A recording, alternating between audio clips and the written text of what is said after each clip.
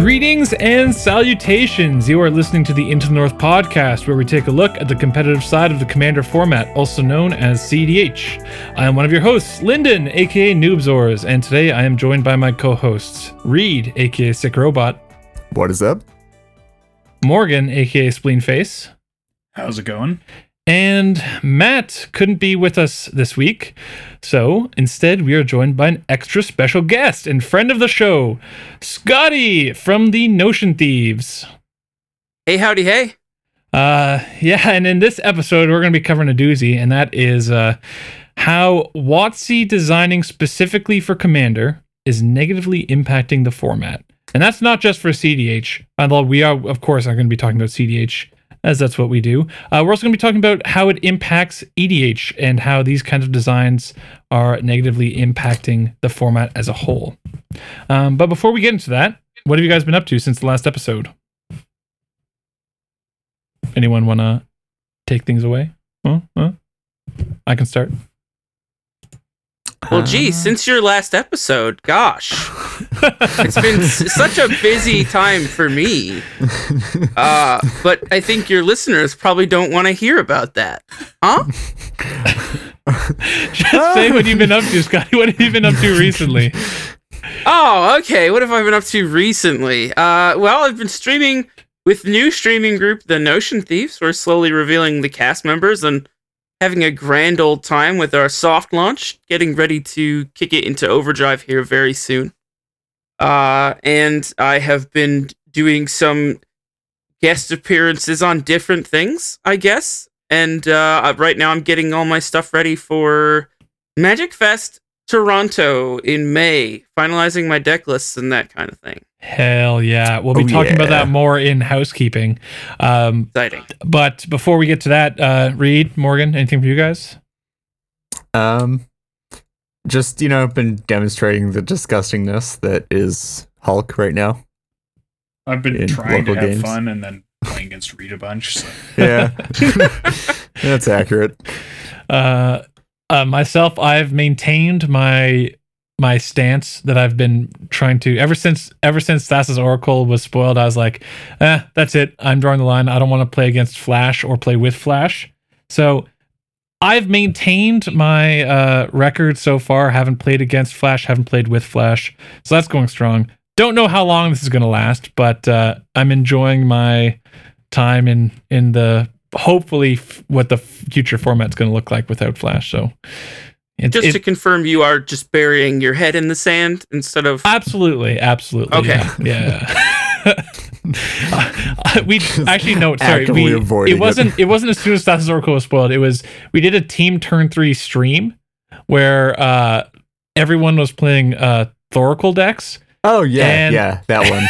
The one. That one that I intentionally abstained from. Yeah, okay. Yeah. So you're you can't shame me for this kind of decision. No, Scotty. I left the state to make sure I didn't have to be involved in that one. Yeah. No, it's that after playing in that, and we had something like 5 games in a 2-hour stream. Yep. Yeah, I was like, that's enough. I've done it. I've experienced it. Yeah, that's fair. Okay, well, that about wraps it up for that. So let's get into housekeeping. And of course, our housekeeping segment is, for the most part, it's usually about new patrons. And we do have a new patron. So big shout out to Tyler G. Tyler G. Okay, guys, we're going to do it. Yeah. Are you? Tyler G. You rock. Again, wow. Command Zone, cease and desist. That's the only way we'll stop. That's...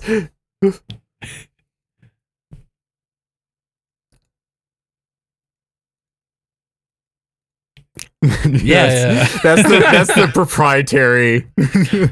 Thank you. Well, guys, are we doing it? Just Command Zone. It's just one tiny piece of paper, but until then, might as well keep appropriating others' intellectual property. We can't help ourselves. We can only be stopped by the law. Welcome to Into the North. I take Welcome no to part Into the in North. this. Anyway, only one may stand. I'd like to legally distance myself from the usage. Okay, well, goofs aside, Magic Fest Toronto. Now is the time we're going to start every episode up until the event. We're going to be shilling it. So we're expecting, I think, the Spike Feeders. I'm not sure if all of them are making it, but it sounds like a whole bunch of them are. Everybody but Jerry. Everybody but Jerry. Jerry has to work. Shaper is coming. I think Wedge is coming. Wedge is 100% coming. Yeah, it's gonna be great. Yeah, Wedge is in. Playing with Power. God, I need to pull up the list. Sounds like some subset of the Laboratory Maniacs are trying to make the it out. Timmy T1000. The Timmy T1000. That's the one. Cobblepot is coming, I Our believe. long-suffering podcast editor Roadkill. That's the is one. Oh my coming. gosh. Dude, that's the biggest. making it That's out. the biggest star. Yeah, That's the big one. That's the big one. I think Ian from the CDH cast might be coming. Nathan, who, if you troll any of like the our Discord or Spike Feeders Discord or lots of just the EDH Discords, Nathan, renowned chef, Chef Nathan. CDH chef, is going to be there, and he's going to be top 3 finalist in the Throne of Eldraine food competition. Bake Off. Oh, Yeah. true. Oh, yeah. Bake Off, In the Throne of Yep. Eldraine Bake Off, yeah. Yeah, he's going to be organizing some dinners and stuff. So definitely, this event have is you shaping eaten up at to his be better restaurant? than Vegas. Oh yeah. So Have The you place eaten at I'm his staying in Toronto is 20 steps away from Nathan's restaurant. So And it's an excellent restaurant. hyped I can about it. certainly confirm that. yeah, so if you Really? guys are sorry, Morgan, what would you say? I just said it's an excellent restaurant. I can Okay. certainly confirm that. Yep. The man knows his food. I can attest. Yeah, so if you were at all on the fence about going to GP Toronto, definitely encourage you to come. Going to be super sweet. Lots of CDH peeps going to be there. Lots of time to hang out. Great food, great games. It's going to be awesome. All that good stuff. And, Can't and wait. stay tuned for further event details and things like that, because there might be more on the horizon. buy your Command Zone pass now because they sell out like fast as the event Oh, yeah. approaches. Yeah, buy your Command Zone pass and book accommodation before it gets expensive. Yeah. Okay, so moving on to new developments. Morgan, you want to cover this one? Yeah, sure. So we had a new episode of the Untitled MTG podcast by the professor from Tolarian Community College, featuring one of the members of Playing with Power and talking a little bit about CEDH and, just getting the word out, explaining what we're about. And it was definitely very interesting, and it was a good sort of introductory level covering of the format for people who maybe don't know as much what we're about, and they covered sort of some interesting topics of discussion that we see brought up a lot sort of within the community, and it's just great to have some more representation on larger platforms for our community. Yeah, for sure. And this was following up Shivam's episode on Tolarian Community College, right? Yes. Yeah, the one. Yeah, but Oh. how much can we trust Ryan? He plays Godot, So, but like yeah, not with my ironically. life, I could trust. And for the rest of us, with literally nothing but the very tip Nothing. of my pinky finger. Yeah, Yeah, it's mostly contempt. yeah. The Shivam episode, I know, got a bit of response from the community. That's, Get a bit of a response. Yeah, there was some bit. heat. don't bother Shivam. He's a nice guy. He really is. Really, stop adding the guy. Yeah, he's the one of the only people up from the CAG who's in our corner. So He has enough to deal with already. yeah, stop Don't- annoying him. Don't and pile more on. Yeah, don't scare him away, please. and yeah, he's just on the subject of that episode. He's genuinely extremely supportive of us. So, Yeah. the way he sort of phrased it, it came across, he said some stuff, and he said after the fact that listening back, he didn't really communicate what he was trying to say effectively, and he wound up misrepresenting our community a little bit, and he apologized for that. So be nice. He's a good Also, guy. remember he's on the CAG, which is the advisory group, which means Yes. he doesn't get a vote. He just gets to say what he thinks is right. If he had a vote, Flash would be banned right now. Remember that. Right, exactly. Shivam is our Lord and Savior, and if he could vote, everything would be better right now. I agree. Agreed. Okay, so now to get into the main topic of the show, and our clickbait, headline for this is WotC ruining Commander? Yeah. And if we acknowledge that we're clickbaiting, then that means it's okay, right? Oh yeah. Well, I don't think it's clickbait anymore at that point, Yeah. right? Because we've fulfilled the obligation. What we need to do is we need to put in parentheses after the episode name, not clickbait. Not there you go. You won't believe number 3. Yeah. Should it be followed by a series of X's and D's? Why not? Have a big Yeah, red I think arrow so. in the thumbnail too. Only in lowercase though. Yeah. Yeah. Okay. We'll definitely so, have to pick the right card art for the thumbnail on this one. Don't put that pressure on me. I'm not ready for that. Just to invoke get prejudice. the extra clicks, It's invoke prejudice. Okay. No, it's not. Let me get into the actual topic here, guys. So recent discussion in the casual EDH community has reignited an old subject's interest regarding WotC's, uninspired design for the cards they make for Commander.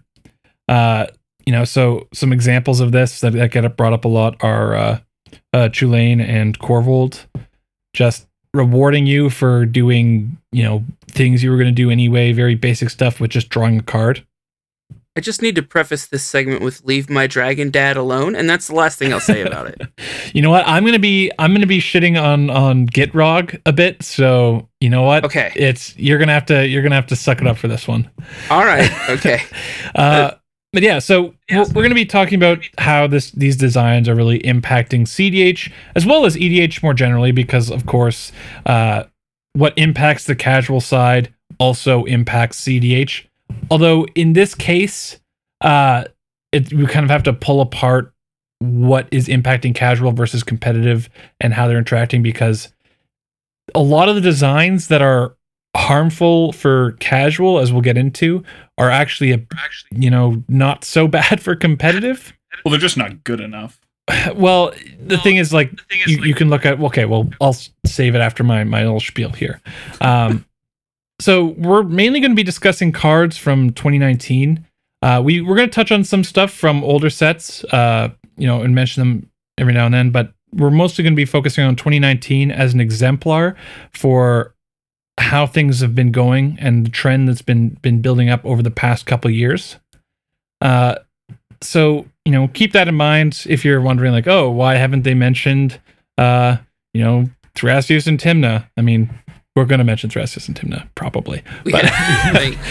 But we're not going to mention every single commander printed in, the last 5 years that fits the criteria we're discussing. All 300. Yeah, exactly. So many. One thing I do want to say before we move on a little bit is it was sort of put as, WotC ruining the format and uninspired design.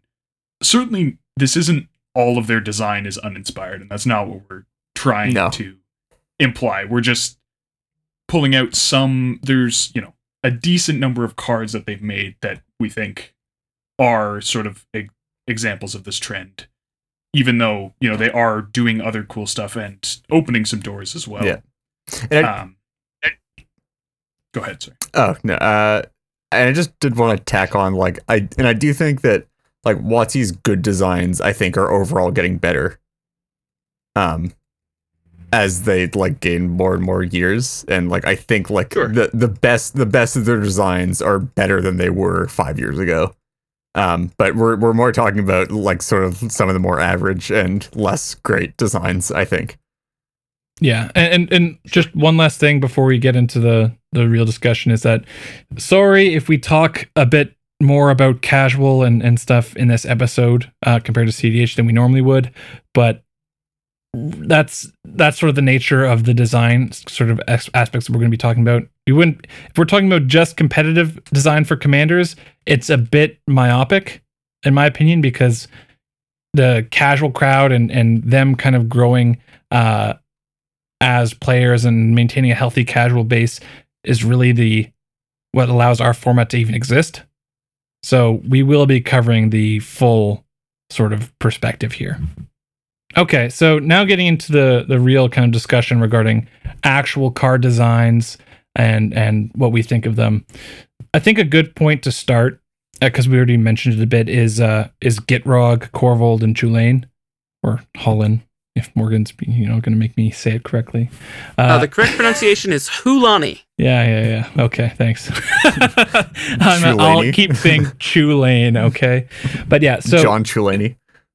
cards John Chulani. that are your commanders that are just in good colors and reward you for doing very basic things. So there's some examples of commanders, they'll allow you to draw cards. So SRAM, for instance.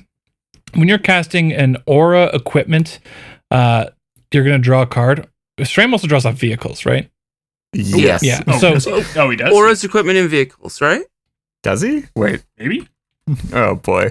Does he? Yes, he does draw for vehicles. Yeah. okay, there we Aura's go. equipment and vehicles. But yeah, so SRAM is an example where he's rewarding you for doing a very specific thing and drawing cards. I do think it's a bit boring, but it's not egregious in the same sort of way that Gitrog, Corvold, and Chulane are, as well as other commanders, where you're getting rewarded for doing something that's very easy to build into your deck, and you get insane payoff. And with almost no deck building constraint, right? So, I'm running a 3-color deck, so I want to run fetches to fix my mana base. Well, guess what? All your fetches now draw you cards. Wow. I think the most obvious comparison for SRAM, where SRAM looks reasonable and the thing you compare him to just looks really stupid, is Joyra Weatherlight Captain. Yeah. Yeah, that's fair. Like, draw for aura, equipment, or vehicles in mono white versus draw for literally any artifact. Yeah. Is it? Or legendary. Or legendary creature. Yeah. Yeah, it's this kind of thing. And so one thing that I think is why I would call this kind of uninspired is that these kind of mechanics where you're drawing from sacrificing effects, lands going to graveyards, or just casting creatures, you can create advantage or have this be beneficial to you in some way that's other than just drawing a card, right? And that really opens up the space for interesting deck and design instead of just being pile of good cards plus whatever has these really high synergies with my deck and that changes the card evaluation. Well, so also, I think just to clarify, I think the issue that we have with these cards, it's not just that they're generic value engines, but it's more for the most part, the commander doesn't necessarily have a lot of bearing on how you build the deck in these cases when they're generic value commanders, especially for more casual decks where you're sort of just putting a bunch of good cards in the deck and they end up looking very homogenous.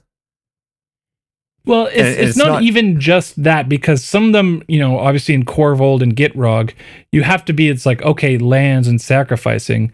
You have to, you're going to put the fetches in anyway. Yeah, but there's quite an amount of build around in those decks too, as well. There is some build around, right? Where I was going to give an example of something like Dockside Extortionist. You'd run Dockside anyway. Yeah. Oh yeah. But there's cards that maybe a Sylvan Safekeeper, for instance. Sure. Something that's a good card, but you wouldn't necessarily slam it in every 2 or 3 color deck. But because the commander's effect changes the card evaluation so that it becomes worth running. So it's not just generic good cards, but the card evaluation and the synergies that you're building in are not difficult to see, and they're pretty boring. Yeah. I think Corvold was probably less it certainly still has this problem to a degree, but it's generic enough in what you have to do to actually enable it that there are a few different ways people have taken it. I've seen lots of creature token type stuff. I've seen treasures. I've seen lands, as various different ways. Sure. But if you look at something like I think Hullen is probably the worst example of this, where it's just wow, I'm going to be playing a whole bunch of really cheap creatures and the self bouncers and some stuff that makes mana, and that's a deck, right? There's that deck, you have a few options of like, oh, do I want to try and include food chain or whatever? But there's not, if you look at the cards that make that commander good, they're the same across every potential way you could possibly build the deck. Sure. Yeah. Like the highest synergy card in the deck is Llanowar Elves. Yeah. One of the annoying things about the design too is that it's not, they didn't just leave it with your commander gets this, value for doing something pretty boring, but also it's just self-enabling, right? Yeah. Gitrog sacrifices a land at the beginning of every upkeep. It's like, is that supposed to just check it in terms of, stopping your lands? I guess, but it's also drawing you cards, and same with Korvold. Oh, you have to sacrifice a land when it enters, or you have to sacrifice a permanent when it enters or attacks. It's like, it's drawing you cards when it enters or attacks, and it's enabling its own ability. Like, right. It's a drawback without real drawback. Someone decided that they thought it would be a drawback, and I don't think they were looking far forward enough to realize what would happen. Yeah. People are just going to abuse that every time. Yeah. So, well, we can start this conversation. So, we started this conversation off talking about those kind of things, and those are really more impactful for casual in terms of homogenizing the format and, attracting lots of players to these generically good, uninteresting commanders. But there's a point that's, I mentioned briefly in the kind of intro to this topic, which is how things that are bad for regular and casual EDH aren't necessarily bad for competitive. Gitrog, that's a competitive commander. Korvold and Chulainn are definitely, more off meta, more fringe commanders, but they're still, competitively viable. And they do relatively unique things as well in the context of competitive, yeah, exactly. Right? So yeah, there's definitely like this duality between like what's bad for a casual environment versus what's good for a competitive environment. Well, would you say that it's bad for a casual environment because it's homogenizing the play experience, but it's good for a competitive environment for like almost exactly the same reason? Yeah, well, it's non-homogenizing in the competitive sense, I think, because it's so good. Like, it's bad in casual because it's so good and generically useful that people are drawn to it, right? It doesn't take a lot of deck building effort to design a good Chulainn deck, and you can do almost anything you want. It's like, wow, I want to run just Birds Tribal. Guess what? Sure. Your Birds Tribal deck is going to work because every time you cast a bird, it's drawing a card. You draw a card. Yeah. So in that sense, it's kind of boring and homogenizing for casual, but in competitive, it's good enough that it enables alternative strategies. Right. Yeah. It's good. It's good enough. I think like you can play a 3-color general like Hullen or Korvold and not feel like you're at an extreme disadvantage compared to playing general value engine kings and Queen Gracias Timna, right? Yeah, and especially because like the decks that the complaint in casual is that the deck kind of just builds itself, but for a deck that builds itself, that means it's actually different than the top end of CEDH, which is where you're playing really good commanders and then you just kind of jam whatever good cards you want. Right. Like you're designing your deck to do, you just sort of put those cards in the deck because it's all commander agnostic. Yeah. So yeah. So that's one of the issues between competitive and casual, and how there's that bit of dichotomy. But there is also some commanders that have been printed recently that we think are bad or lazy design that are not especially healthy for competitive or casual. Right. And that's really going to be the pushed or WotC's, trend to push 5-color commanders more. And it's really now. We look back at some of the old 5-color commanders. What used to be the best 5-color commander in CDH for a long time? Anyone want to? Scion of the Ur-Dragon? Bingo. General exactly. Tazri or Scion of the Ur-Dragon. Yeah. Now, Scion used to be the Tazri was obviously the specific food chain deck, right? Because it functioned uniquely as an outlet. Now, Scion, some competitive builds used his ability to some extent, but a lot of times it was just a 5-color Scion Hermit Druid deck. Right. And they were just using Sion for colors because he was the least bad option on that front. Now, the problem has come when they've started to make 5-color commanders with relevant effects. And the worst offender, and now this isn't a commander from this year, but this is just the prototypical example that I like to use, and that's Najeela. Najeela, stop listening now. Yeah. Yeah, all you Najeela fans out there, just plug your ears. But the fact that it's 5 colors, it's 5 colors on an ability, so it's not inhibited by its casting cost is not inhibited by its, the colors it provides is just such a step in the wrong direction, in my opinion, especially in EDH generally. So I know there's like the 5-color problem that I brought up in the past on the podcast, and we've discussed it, where there's no real punishment because the mana in EDH is so good. There's no real punishment and for also, going to 5-color.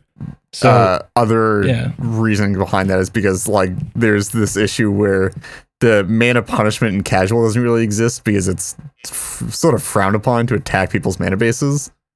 Yeah, to play Blood Moon, to play MLD. So it's really hard to deal with consistent mana bases on a casual end of the spectrum. And also like doing like wastelandy, like legacy delver type strategy stuff and that kind of thing, where like you're just like wastelanding people out of the game and keeping everybody in the early game isn't necessarily fun, so you wouldn't be doing that anyway.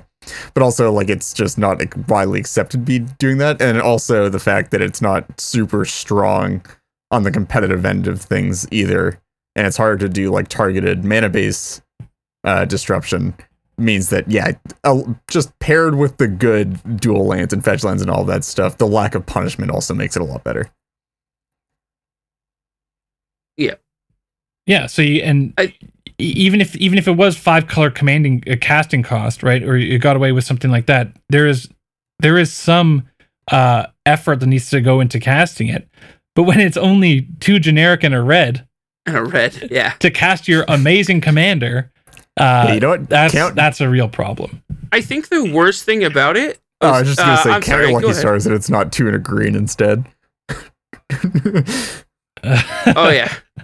I was just gonna say I think the worst thing about like Najeela specifically is that her ability is 5-color and also makes up for it, like breaks parity on the life loss from using pain lands and 5-color lands that have a penalty. Yeah, by giving the creatures that it makes lifelink. So you just kind of you can ignore that penalty basically. Najeela is particularly strong in that regard, I think. Like, I just don't see why Najeela couldn't have been fewer colors. Yeah. Right? Sure. When you need to... I think WotC is not...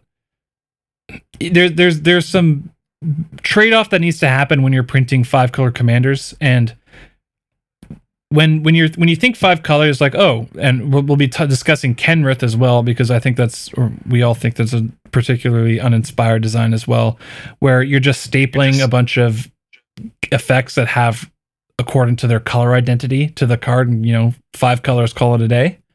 Yeah, that's one thing. But if you're just upgrading the power level of something that's let's say Gitrog, that's a generic Golgari effect, but what if it was also 5-color and had a random 5-color ability that just didn't matter at all? Like, it's adding power level to the card unnecessarily. Okay, so Reed, I know you had some points you want to make about Najeela. Yeah. So I do think that Najeela... So just, first of all, quickly, I do think Najeela is like less of an issue specifically in like competitive than some stuff that we're going to cover later on about Golos and Kenrith, because she doesn't it's not like she rewards you with cards for doing things. You're sort of locked into doing something very pretty specific, and like it doesn't keep up with card advantage or any of that stuff. It sort of makes you want to do something specific for competitive. So I think she's a bit more unique on that front. That being said, we should also talk about some of these commanders in the context of casual, because we are sort of looking at comparing the card designs for competitive and casual. And I think Najeela is a really not great design for a casual format, right? Very poor. This issue with this commander that's just an army in a can, and you just get to, by default, just by attacking, make very large boards and then just instantly kill people without having to do any work outside of the command zone, right? And I think Shivam had a really great tweet on this. I'm not sure if I'm going to be able to find it at any point, but like basically just saying like, wow, like I've tried to build Najeela multiple times and it just always ends up being like this unfun. I'm just going to attack and eventually have a large enough board to kill the table. And it doesn't matter if I'm trying to do like tribal warriors or tokens or whatever. It just ends up doing the same thing. Right. And the low cost of casting to start out with in a casual pod makes it so that board wipes aren't particularly effective in controlling it unless everybody's playing multiple board wipes. Like the casting cost starting at 3 is just ridiculous. It's easy to get started. It's easy to get, even casual, easy to get on the board as early as turn 2. And then I found the tweet, which was, I gotta say, the more I look into it, the less I want to build a Najeela deck. I don't think it's possible for that card to ever be anything but overwhelmingly powerful. Yeah.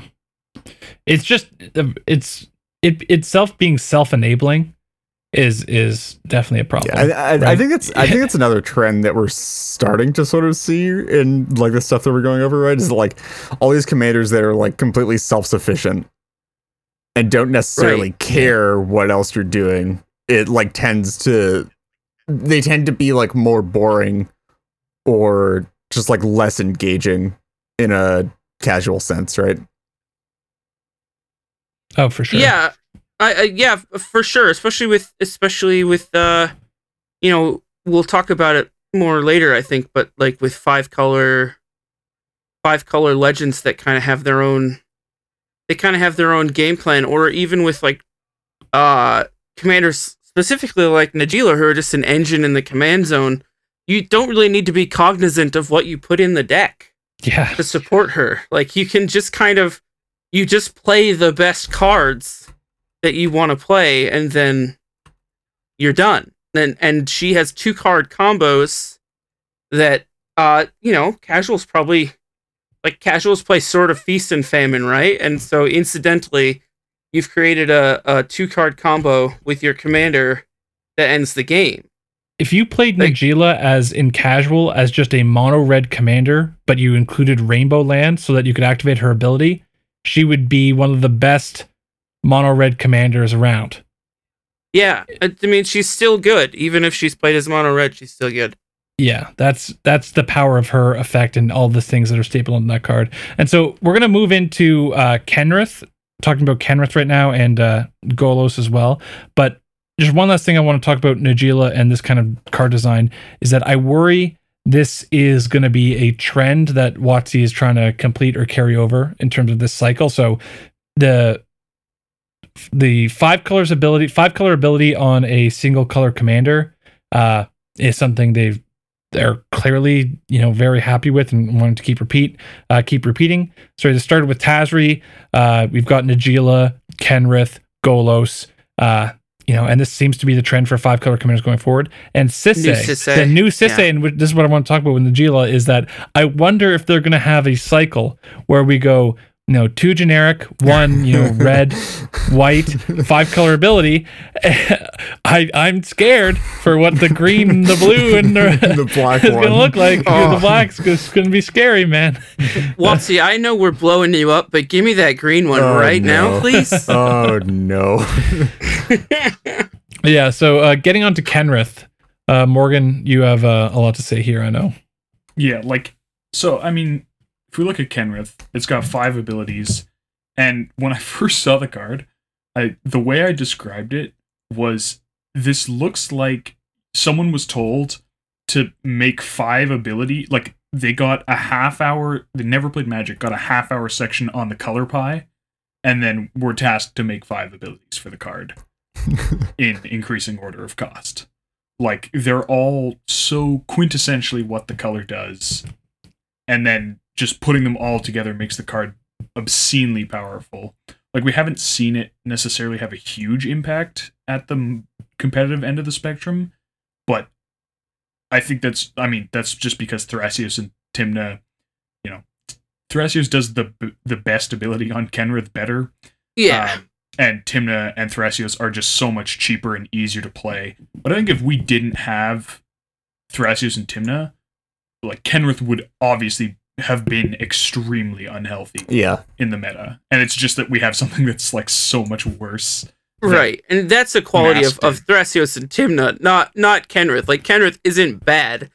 He's just the second best at the thing that he does. Transpose Kenrith back in time before Thrasios and Tymna were printed, and it is sitting right at the top of the format. Remember when people used to play Boonweaver in Carador?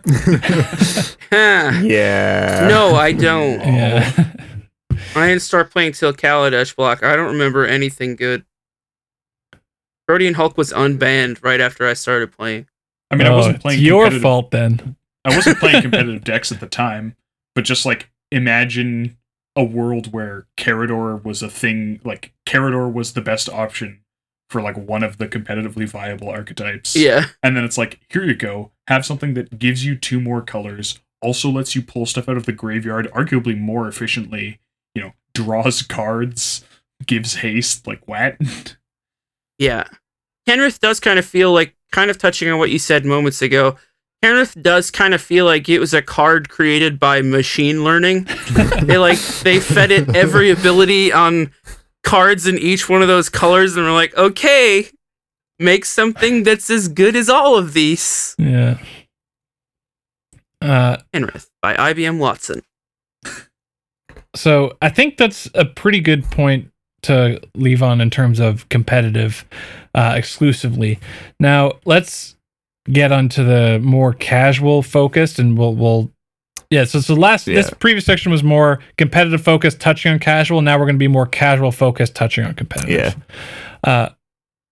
So one trend what we've done is we've compiled a list of cards that we think are boring design, and then cards where WotC did it right, and there's a bunch of stuff that we've left off that we just thought was like, a card that's a legendary creature, but clearly not designed for Commander. And then also some things that are just, they straddle the line. They're kind of boring and fine, but they're neither egregious or interesting.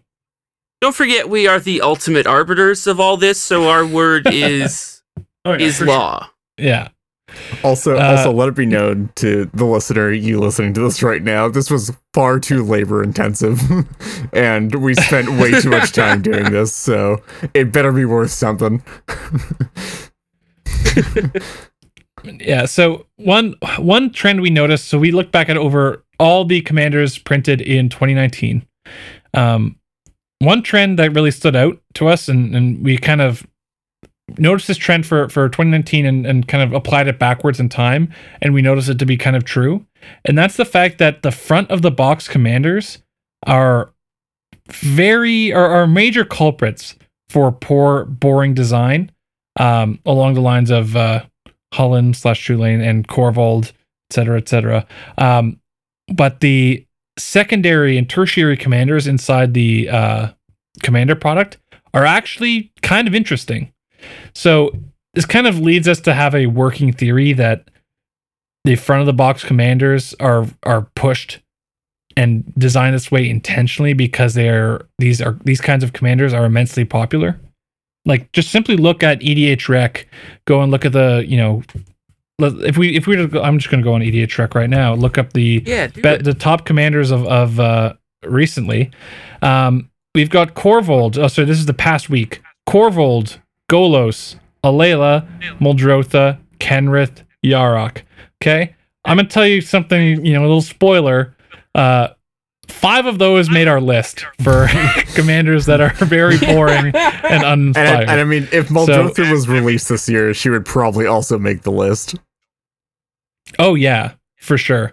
So it's, and if you look for the past 2 years, you see cards like Marin, Kess, just very, very basic kind of designs like that are uninteresting showing up because they are the front center of the cards on the of the commander product, and I guess that just must appeal to people.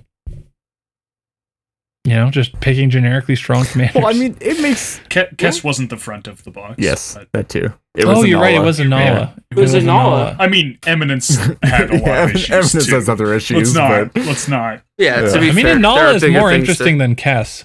Wow, I can't believe I forgot Kess was not the front. Yeah, that's right.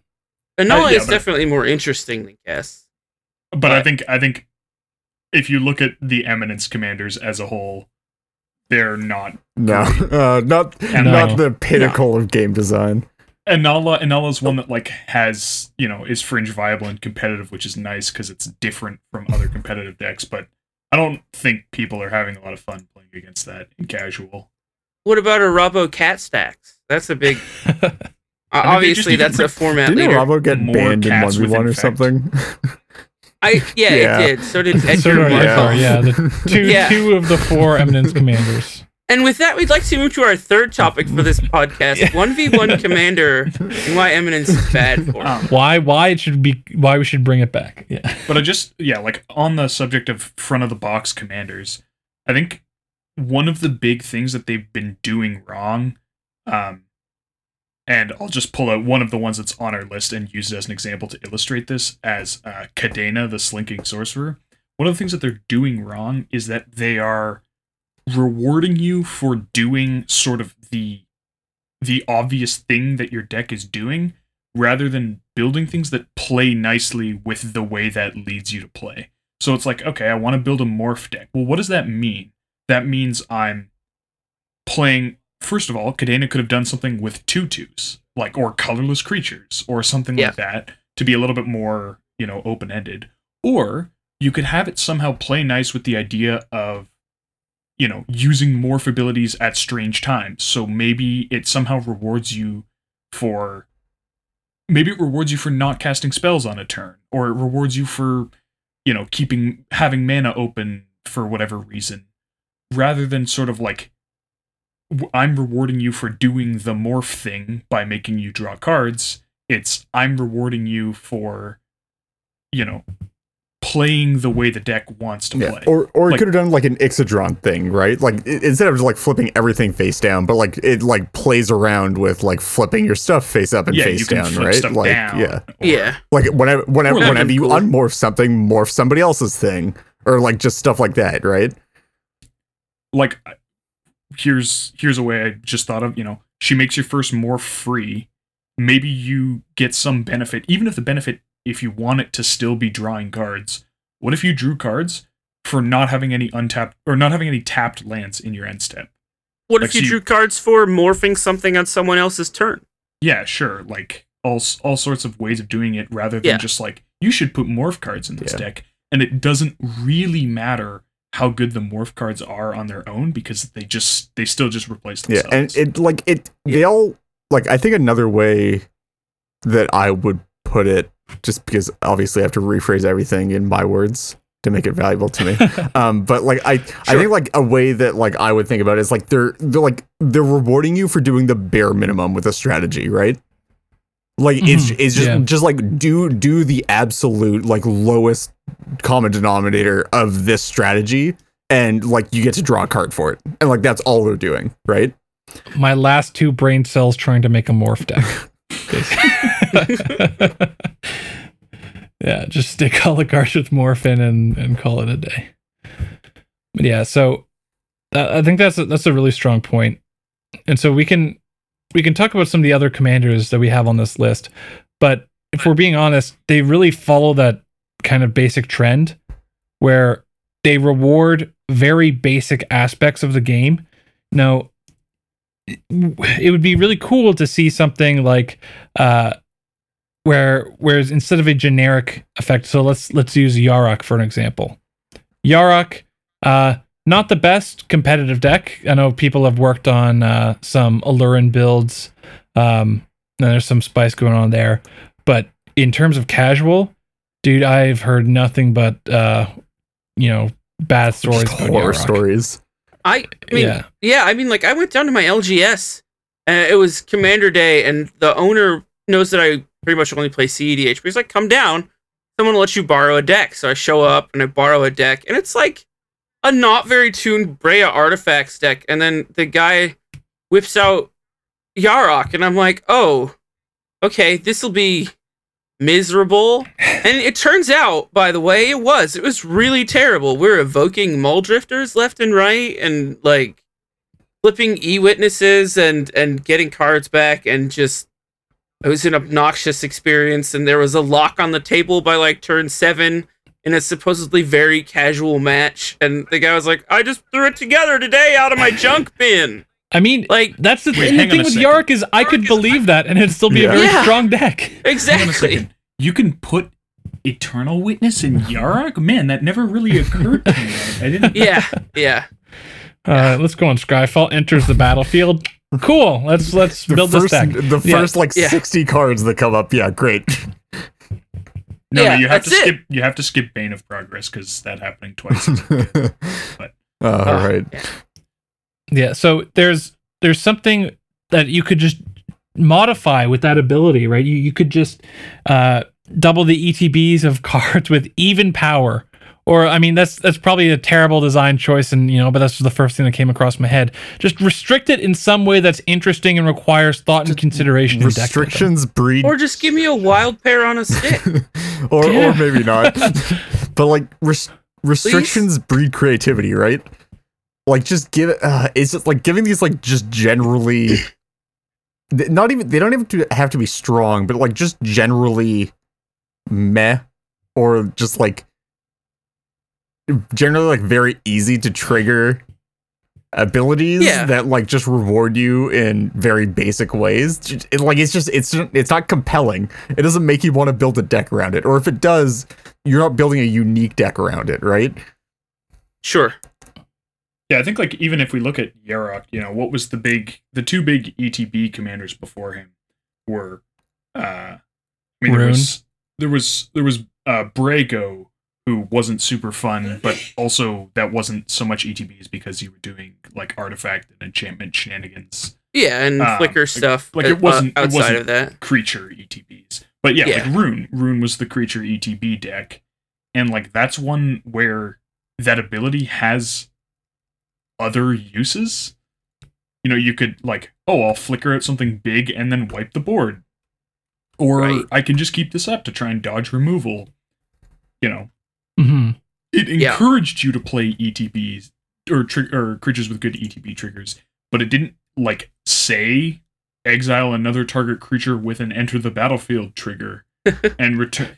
Like, It Yeah. was also gated in terms of it had a mana cost and could only do one thing per turn.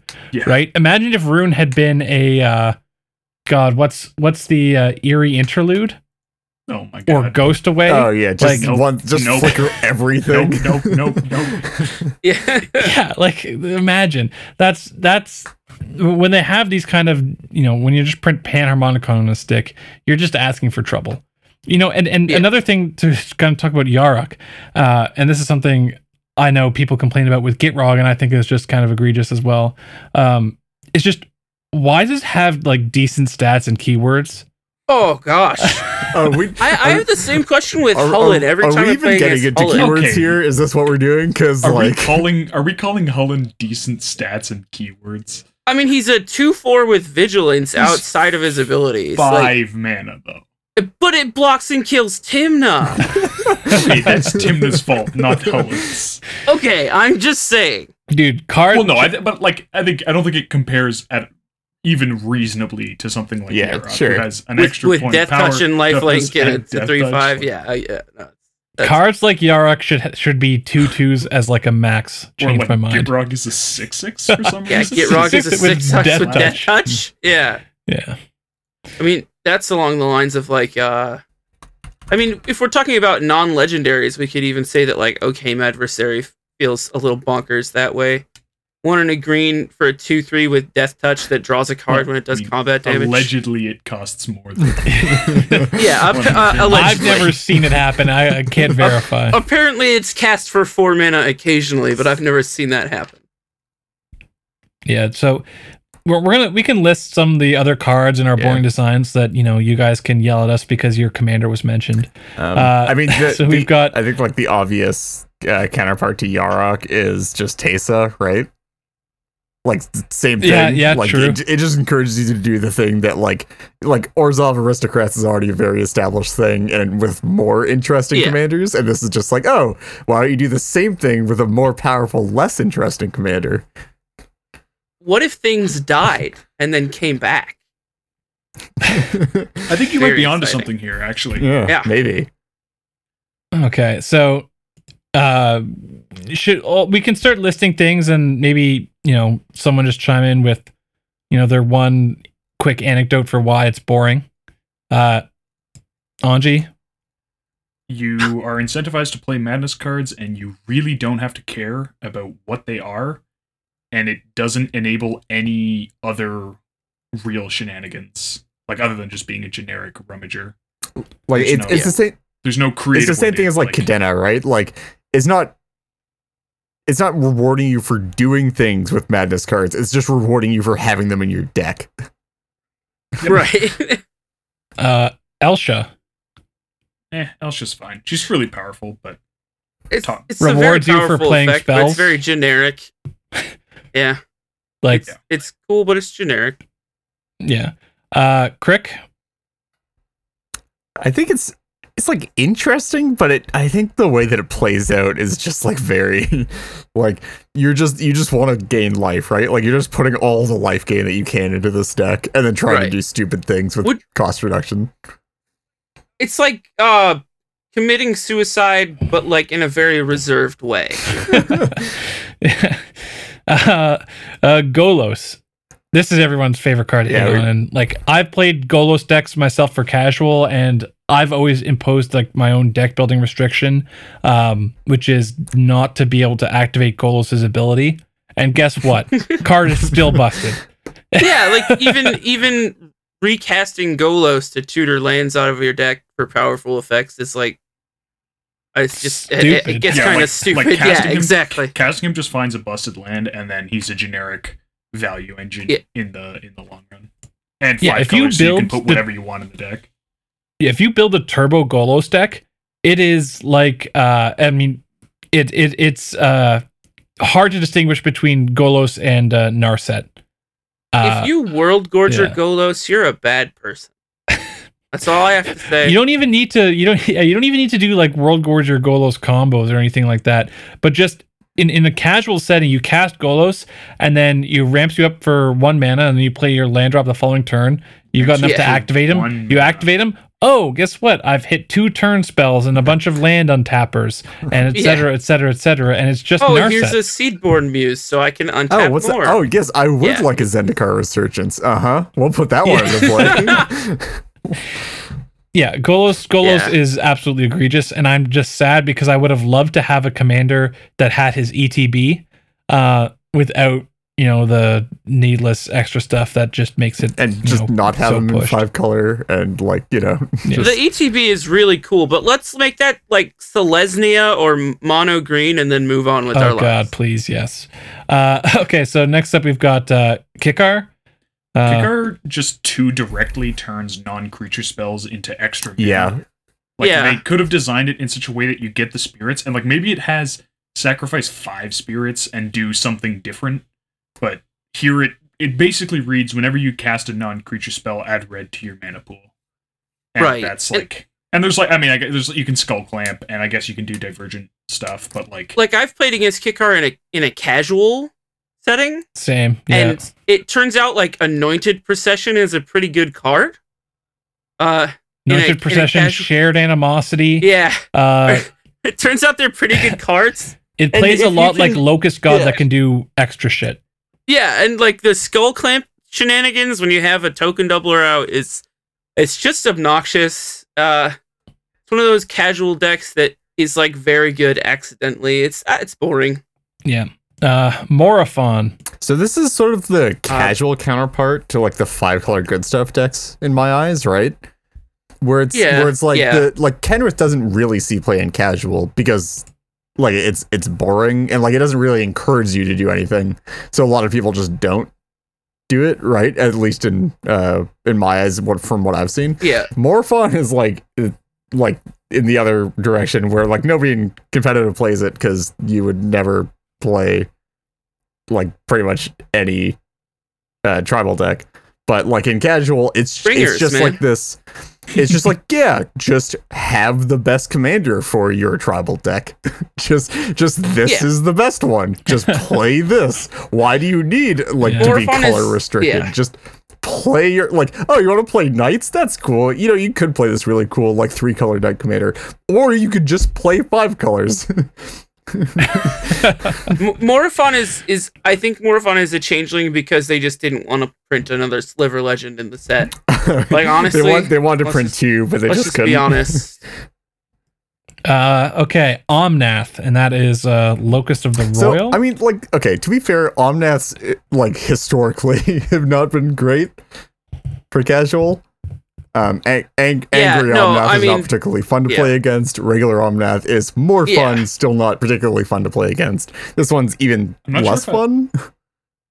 I'm not sure if I've ever actually said this on the podcast, but in casual, Angry Omnath I think is comfortably my least favorite commander to play against. Yeah, or just absolutely. have be involved. Well, because your only axis of interaction is like MLD at that point, right? And then That's frowned upon. You can't do yeah, that. and then Against the you spirit of can't the do that. format. You can't do that in casual. I remember like early games where I was the Omnath kid at the table, and finally someone Armageddoned me, and I was like, okay, no more Omnath. I get it. I'm gonna do something else now. Sorry about that, bud. And then basically they printed a wet Angry Omnath, and then it just does it even which worse. is Like just it draws cards too. Tatyova, Like but- I don't, yeah.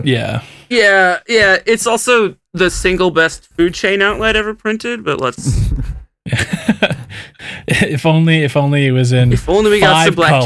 tuners. Wow. Yeah. Come on, Watsy. Ignore all the shit we've been giving you and, and break these 5-color commanders. Vanifar. Morgan, this one's on you. I mean, like, it's just, you know, Birthing Pod is a well-established archetype that has historically done a lot of things in, you know, many different environments. And then now you've just made it way easier to untap it and just chain through stuff.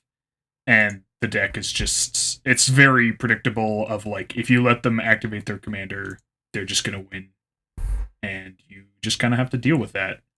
And they're And it- still printing cards for it. Like, stop. Yeah, and this is the same issue that Pod had in Modern, which was every new card they printed had, like, if it was good and somehow fit the deck just got stronger and stronger.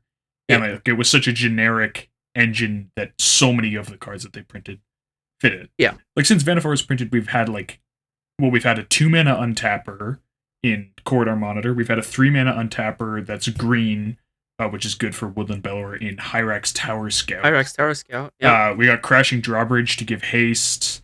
Like, it's just, and like, even if you were trying to do more casual stuff, like, now you can just chain up to Nyxbloom Ancient and just have like 1 billion mana, and then win Even the if you're game. doing more casual stuff and you're building from like more recent standard sets, Vanifar is still busted, right? I mean, you got Bounding Crisis, Hyrax Tower Scout, Corridor Monitor, like. And also, it's only a matter of time before they print like more untappers at 4 and 5, which you're like currently somewhat choked on at the very least. And that's Dude, like just once those chain are up to consistent. Craterhoof. Like, Yeah. Well, Yeah. I mean, you don't get the creatures in play like you do. I mean, with over the something- course of just the game, in terms of you Yeah. know, casting creature, value Yeah, just chaining like up the way. this concept of like this commander just inevitably gets you to a Craterhoof eventually. It's like not a fun concept. No, Yeah, now like- you chain into up into Nyxbloom Ancient and then Finale of Devastation. Or Yeah, if we're looking at the high synergy cards, we have Breaching Hippocamp, Bounding Crisis, Protean Hulk, Pestermite, Deceiver Exarch, Fate Stitcher, Great Oak Guardian, Scrib Ranger. Like, it's just, oh wow, Yeah. a whole bunch of ways of untapping Vanifar. Yeah. Who would have thought people would do this more than once? And Yeah. the last on our list of you know, boring, uninspired design is Urza. Wow, who would have thought? When you print a commander that just does everything. just does Tolarian That Academy is- and also makes a large body. Hey, did you know that they're all He just mock sapphires makes an though? even larger man. I mean, And, like, okay, honestly- calling it uninspired design is maybe a bit of a reach here because it is kind of Vorthosy. Like it does kind of fit the lore and Yeah. the idea of Urza. So I get that in terms of design. And you know, they are going to print powerful commanders every now and then and powerful cards, and that's fine.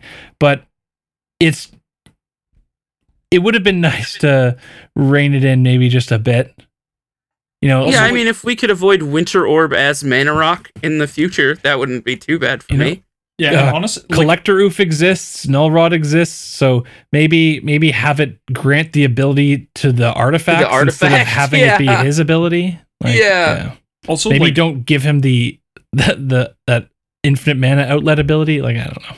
the possibility of tapping, or like the idea behind like tapping the artifacts that only work when they're untapped, like also would have been kind of interesting if, first of all, if you weren't getting mana for it, because then it's just Yeah, if you weren't like getting upside, and also like specifically the two cards that it works best with also just happen to be like really unfun. yeah, And also like extra, you know, like Howling Mine is like, oh, that's like a neat little synergy, you get to draw and nobody else does, like cool. It's like, oh, Winter Orb, so you get to untap lands, nobody else does. All right, wow, that's cool, and also not obvious, and also not in every deck at all. and also Yeah. not fun. I'm having fun. Like, Definitely not fun. It's bad for casual because it definitely encourages people to run orbs and that kind of thing. You pretty much have to, like, that's just what it says on the card. And it's bad for Scotty, do you feel like you're forced to run orbs? there are Yeah, help oh, groups yeah. for this, Scotty. We can help. You just have to well, speak up. I mean, Well, okay. Okay. So like if you look at Winter Orb on EDH Rec, Urza is actually not the top commander. The top commander is Hakori Dusk Drinker. yeah, that'll do. Dust Drinker. But it goes, Sure. Hakori and Urza are both at like 65% of those decks are running Winter Orb. And then like the next thing after that is 45. yeah. It's like Derevi or It's something. It Hydar. goes Hydar, Rhymewind Master, but there's only 31 decks, so that's just like a sample size thing. Then it's like stacks decks. It's like Thalia, Teferi, Grand Arbiter, Derevi. Yeah. Yeah. Okay, so we've shit on WotC enough. Let's give them some, kudos. And this one we're not going to talk about each. We're not going to talk about each of these commanders. We're just going to list some of the ones that we thought were actually WotC got it right. So Atla, Chainer, Pramicon. You guys can carry on through this sure. list. Yeah, Go for Ryami was pretty neat. Like Grevin, Aula, Atemsis was like pretty awesome. Scotty, do you wanna take a couple? Yeah. Emery, I thought was very cool. Rip Paradox Engine. Feather is so my take on Feather is that the decks that get built around it are cool. I don't like Feather all that much, but it did give Boros like a voice, which was cool. It gave Boros a voice, and my favorite thing about Feather was that it took a pile of basically unplayable cards, and without changing anything too drastically, all of a sudden made them amazing in Playables. Feather. Yeah. And playables. And it wasn't just the cantripping cards. You get all your toolbox cards and things that just wouldn't normally scale in Commander, and all of a sudden they are. And now you've got a cool, interesting way to get card advantage in Boros. So I thought Right. Feather, pretty cool what they did, although it does fall into that category of kind of auto builds itself. a Yeah, bit. I think there's like elements of the deck that are auto build, like wow, you're running like Shelter and God's Willing, and like the actual instance that you play to work with Feather are auto build. But there's a few different ways you can sort of get the payoff for those instance Right. that I think is like what makes the deck kind of interesting. Like you've got your like whenever you cast a spell, make token stuff. You've got Burn. you can lean into Burn. You can lean Your into Young Pyromancer, your Heroic. Firebrand Archer type cards. Yeah, you got your fingers. pingers. You can do sort of a more Voltron-y thing because you're just running a bunch of spells that protect That Feather from pump being and removed. protect. Yeah, you get kind of that Shu Yun type angle Yeah. where Yeah. your cards you can recycle them and just keep going and going and going. Pretty But cool. I mean, the fact that the top 5 or 10 cards in Feather are in like 90% of Feather decks is not great. Next You got up. Hogak. Hogak's a great The one. Gak. The Gak is. The Hogak Gak is is back. one- yeah. Hogak's so cool. Like It's so cool in Commander, and it's just so awful for everything else. the card is so cool. Like Hogak is so cool that people forget the last line of Hogak, which says trample. It's an 8/8 with trample, and that's overshadowed by all the other abilities, like the Convoke and the Delve to cast. And you may cast this from the graveyard. And Like it's you can't such a cool spend card. mana to cast Hogak. You can't spend mana to cast Hogak. You have to Convoke and Delve Hogak out. It's the coolest thing. It's so neat. Next up is one of my favorite cards that they made, and that's Kethis. Dude. Sir? Just to express how grateful I am that Kethis isn't blue. Oh, goodness. God, yeah. Just makes everything so much better. Yeah, no, Kethis is super sweet.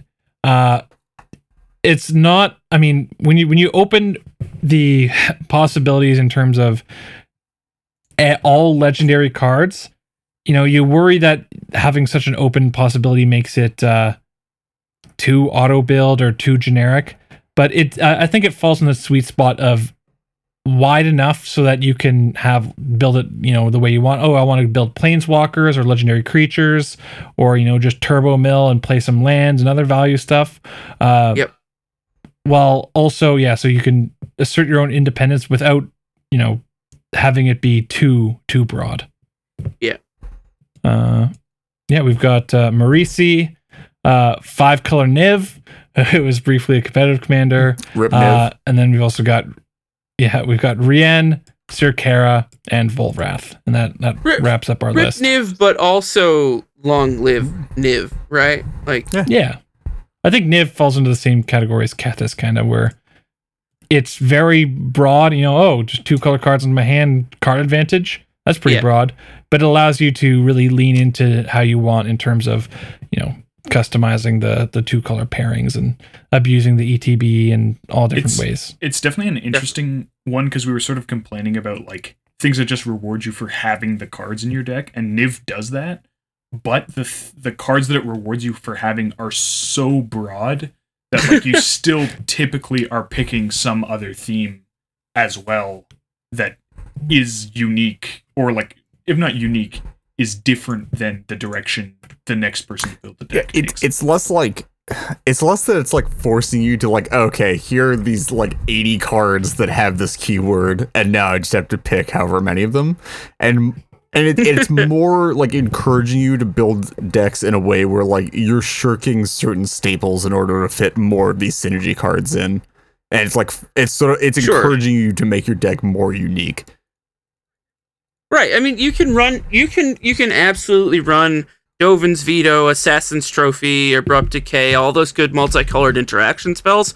But you could also run Depala, Pilot Exemplar, if you wanted to, and make some kind of very weird Bears in Cars type deck.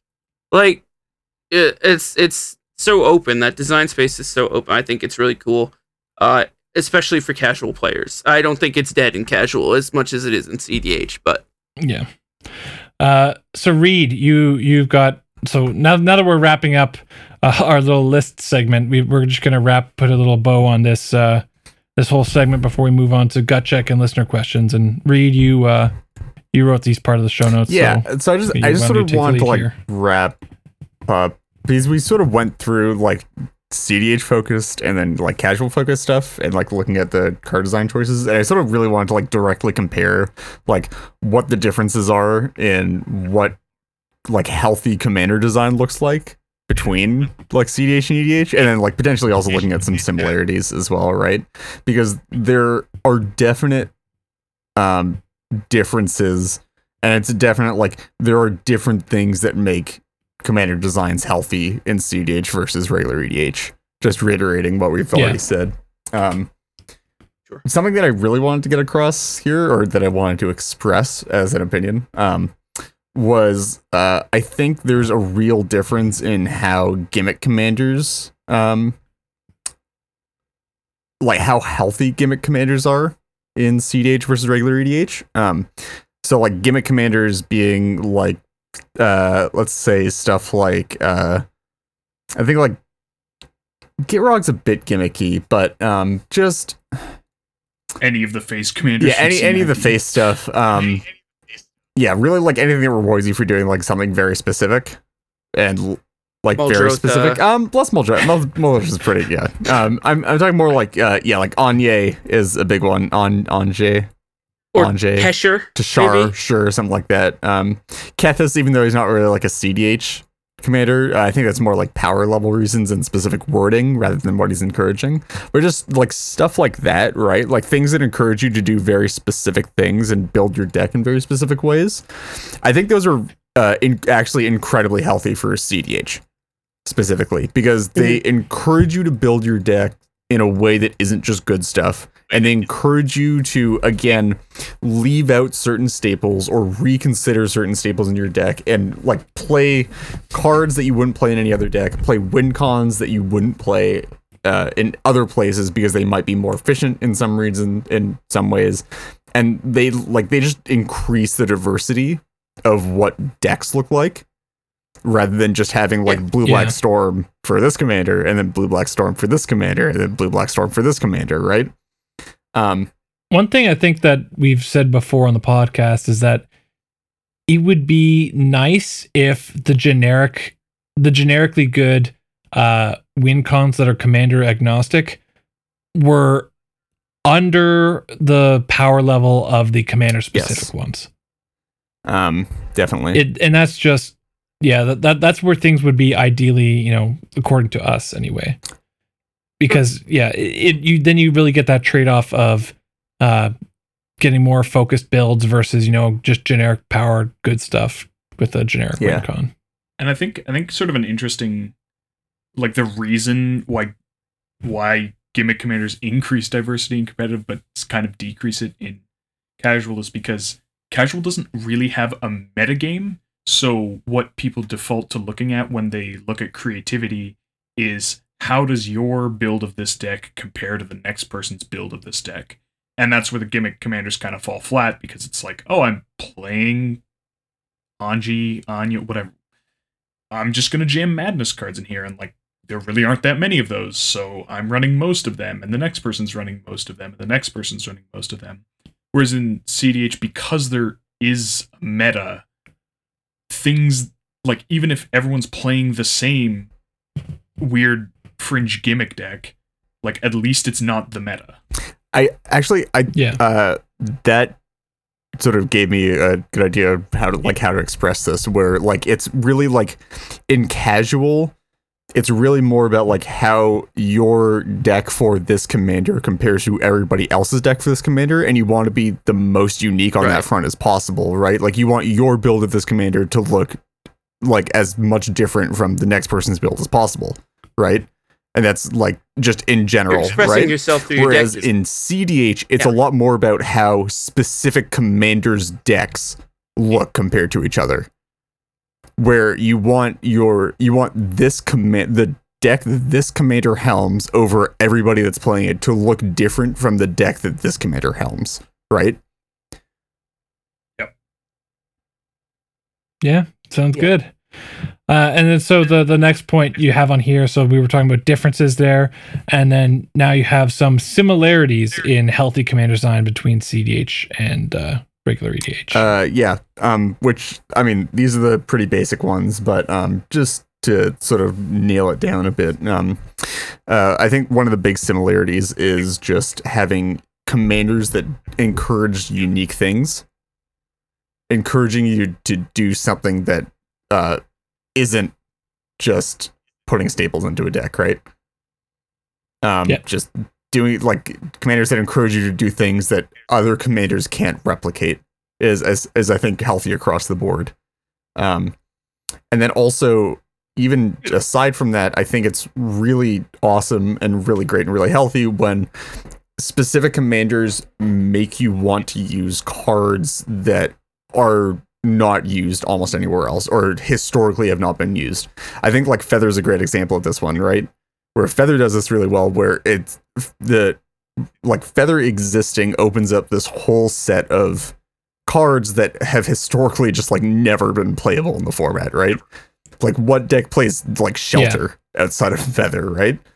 Like you like outside of that deck, you're not playing any of these pump spells, but because this commander exists, you have this whole breadth of things that you want to be playing with and you want to look at. And I think that's really important and really healthy when commanders like that get printed. Yeah, I'd love to see, like maybe a vanilla creatures matter kind of commander. Sure, yeah. You know? Something that if it doesn't have any text on it, you get some benefit from that, or something cool happens. Goreclaw is one of my casual decks that I play. Thank you to Matt for introducing me to it. But it's cool because you're not just playing. I mean, a lot of the time you are playing some really just standard good green cards, but you're also leveraging some cards just for their stats, right? Like all of a sudden your Multani, and like original Multani, becomes insane in Goreclaw because you're paying 4 mana for something that has, sometimes 20 worth of stats. And that's, maybe a really tough example, but I also use like Hunted Troll. How many green decks are going to run Hunted Troll generally? Almost none. But when I'm paying 2 mana for 8 power and 8 power, 4 toughness, and has regenerate, you know what? That's pretty sick. Yeah, I like that. That's a good sentiment to leave on. So, not to forget Mercenary. Oh yeah, playing a 0 mana 5/6. Hell yeah. Any of you, if any of you are Goreclaw pilots and casual, or if you play the meme Goreclaw Storm deck on the deck list database under the meme section, if they still have it, then you know what, message me and I'll let you into the Goreclaw server. It's very exclusive. So next up we are doing everyone's favorite segment, Gut Check.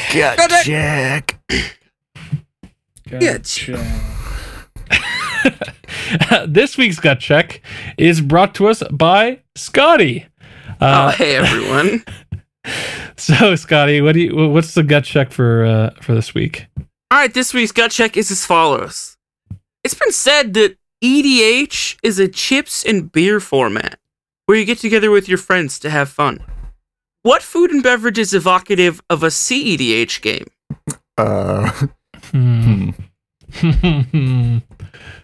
Oh, God.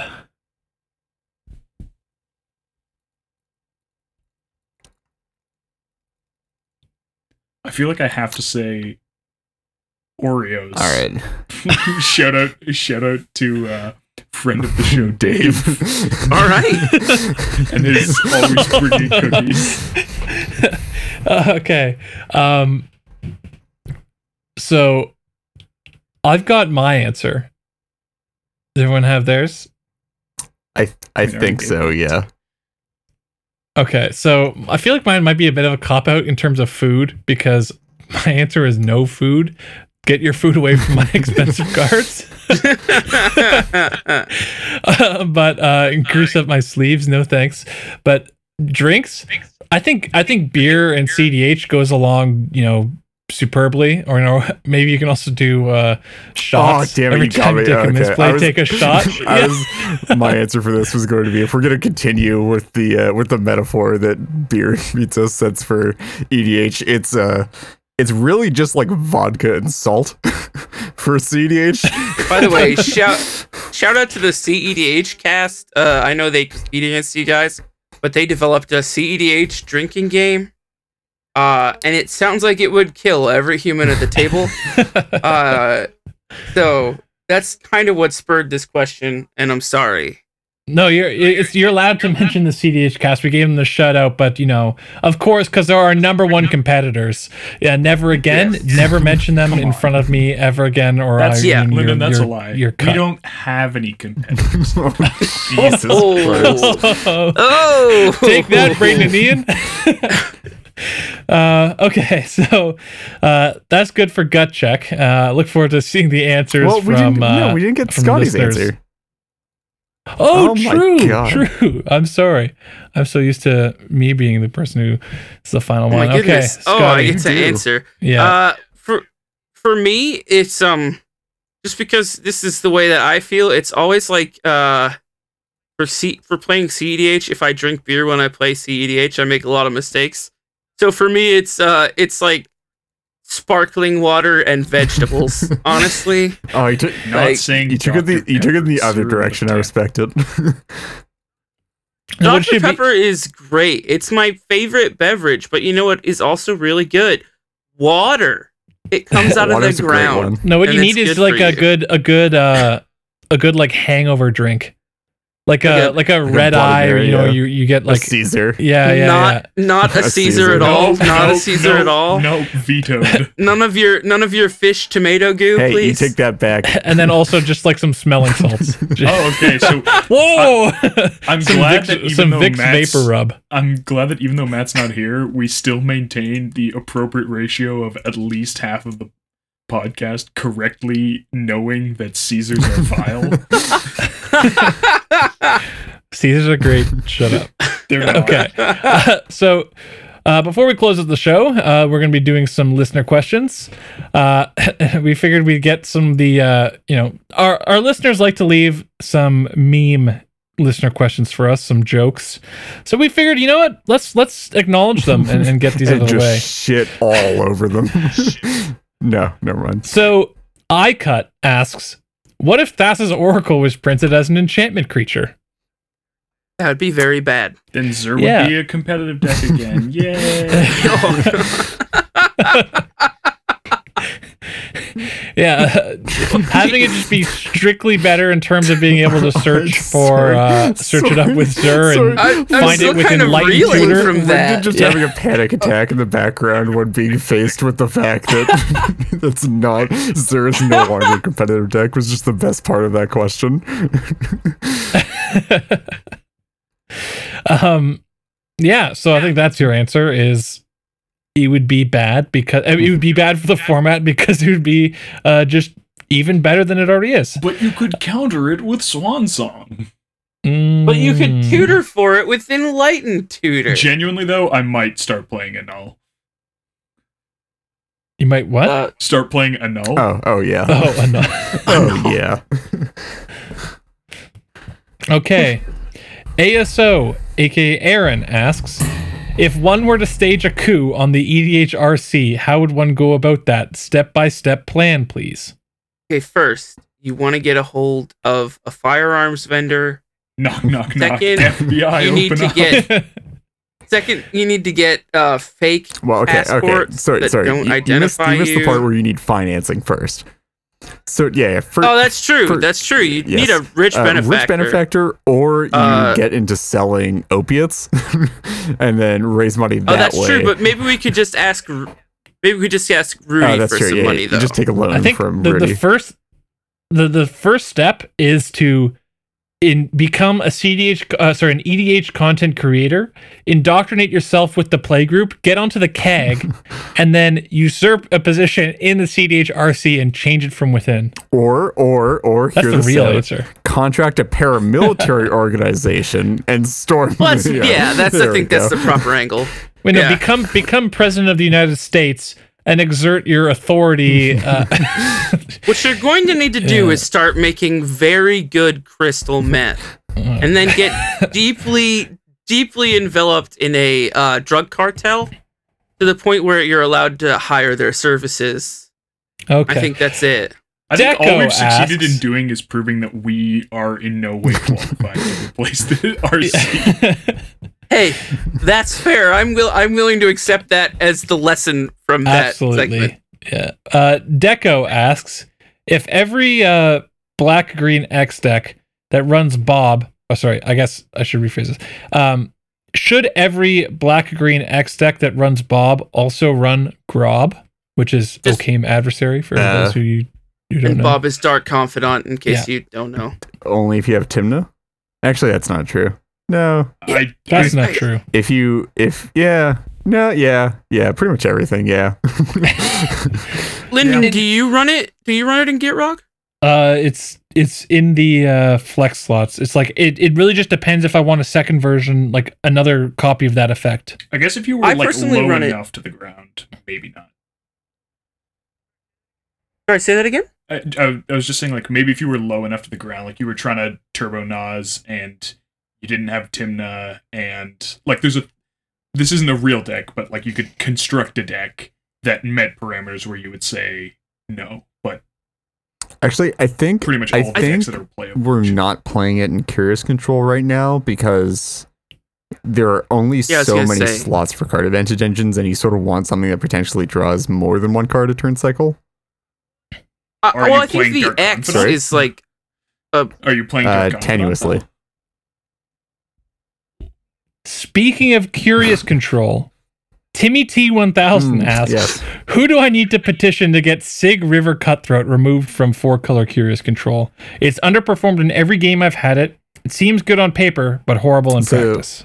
Have you considered getting So better? that would be me. I think- Let's cash me outside when you come to Toronto, and we'll settle this like men.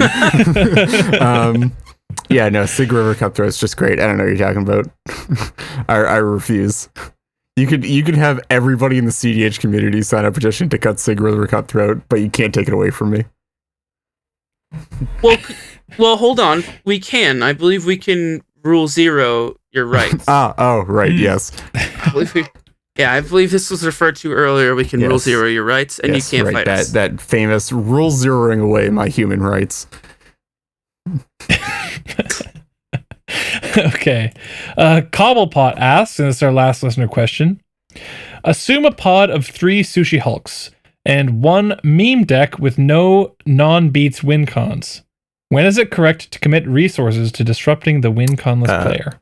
I would say Yeah, I would right say off the immediately. bat, so that they learn their lesson and then stop playing Yeah. their no non-beats win-con meme deck.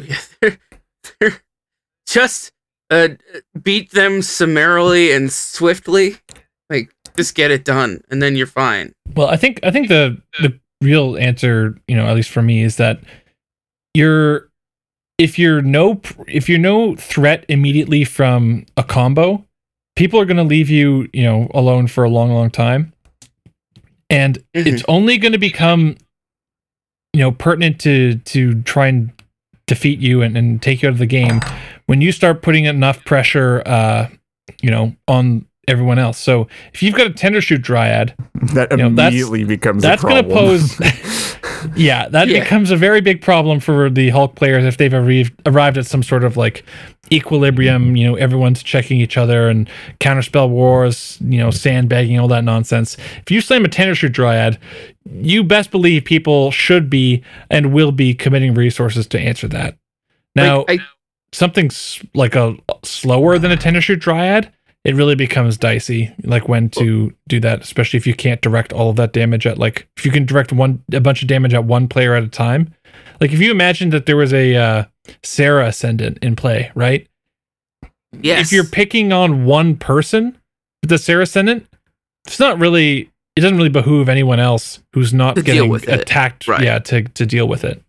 Why would they commit resources right now I when they would say don't it's have to? when you present a clock that could credibly end the game. Like if you have a 15-turn clock, someone's going to combo before then. But if you have like Well, a it is 4-turn clock, then it is notable that this question was asked by Cobblepot, and the 15-turn list he's clock is referring actually to. only half a game, right? Yeah, there you go. The list he's referring to is like very specifically a Flash Hulk list that just flashes in either a package of Hate Bears or an Archon of Valor's Reach naming instance. Like, so there is some context here that I guess matters. Like, you don't, like, you assume that the Flash isn't coming, but maybe the deck plays a deafening silence and you cast your one spell for the turn. Someone casts their one spell for the turn being flash, and then someone goes to stop it. The objective of the deck is to then flash for like a bunch of hate bears or some bomb. If we're and then specifically discussing Archon of Valor's Reach, you disrupt it after you land the Grand Abolisher. yeah, there you go. I like Archon of Valor's Reach in my So casual when people Amiria start deck. when Hate people Bears start deck. playing Archon of Valor's Reach, that's when we start playing Inverter of Truth in our CDH decks, right? So we can go Inverter of Yeah, Truth there you into go. Oracle. Seems so No, much worse we- than Divinity. we leveler we now. always leveler. Dude, you can fabricate for leveler. You can even Yeah, we transmute leveler artifact now. for leveler. Let's go. Okay. Well, I think that about wraps it up for this episode. If you guys would like to reach out to us with any questions, comments, or concerns, you can contact us on Twitter at Into the North Pod, via our email, intothenorthpodcast@gmail.com, or on our Discord server, the invite link for which can be found in the description for this episode. An extra special thanks to all of our patrons who help cover the expenses for our show and allow us to work towards improving the quality of the podcast. If you too would like to become a Patreon, we are at patreon.com/intothenorthpodcast. Thank you, as always, to the band Vox Cadre for our lovely podcast music, to Nate Slover for our equally lovely podcast logo, to our long-suffering podcast editor Roadkill, and to Scotty for being such a wonderful guest. Next episode will be out in 2 weeks. Until then, see ya. See ya. See ya. Auf Wiedersehen!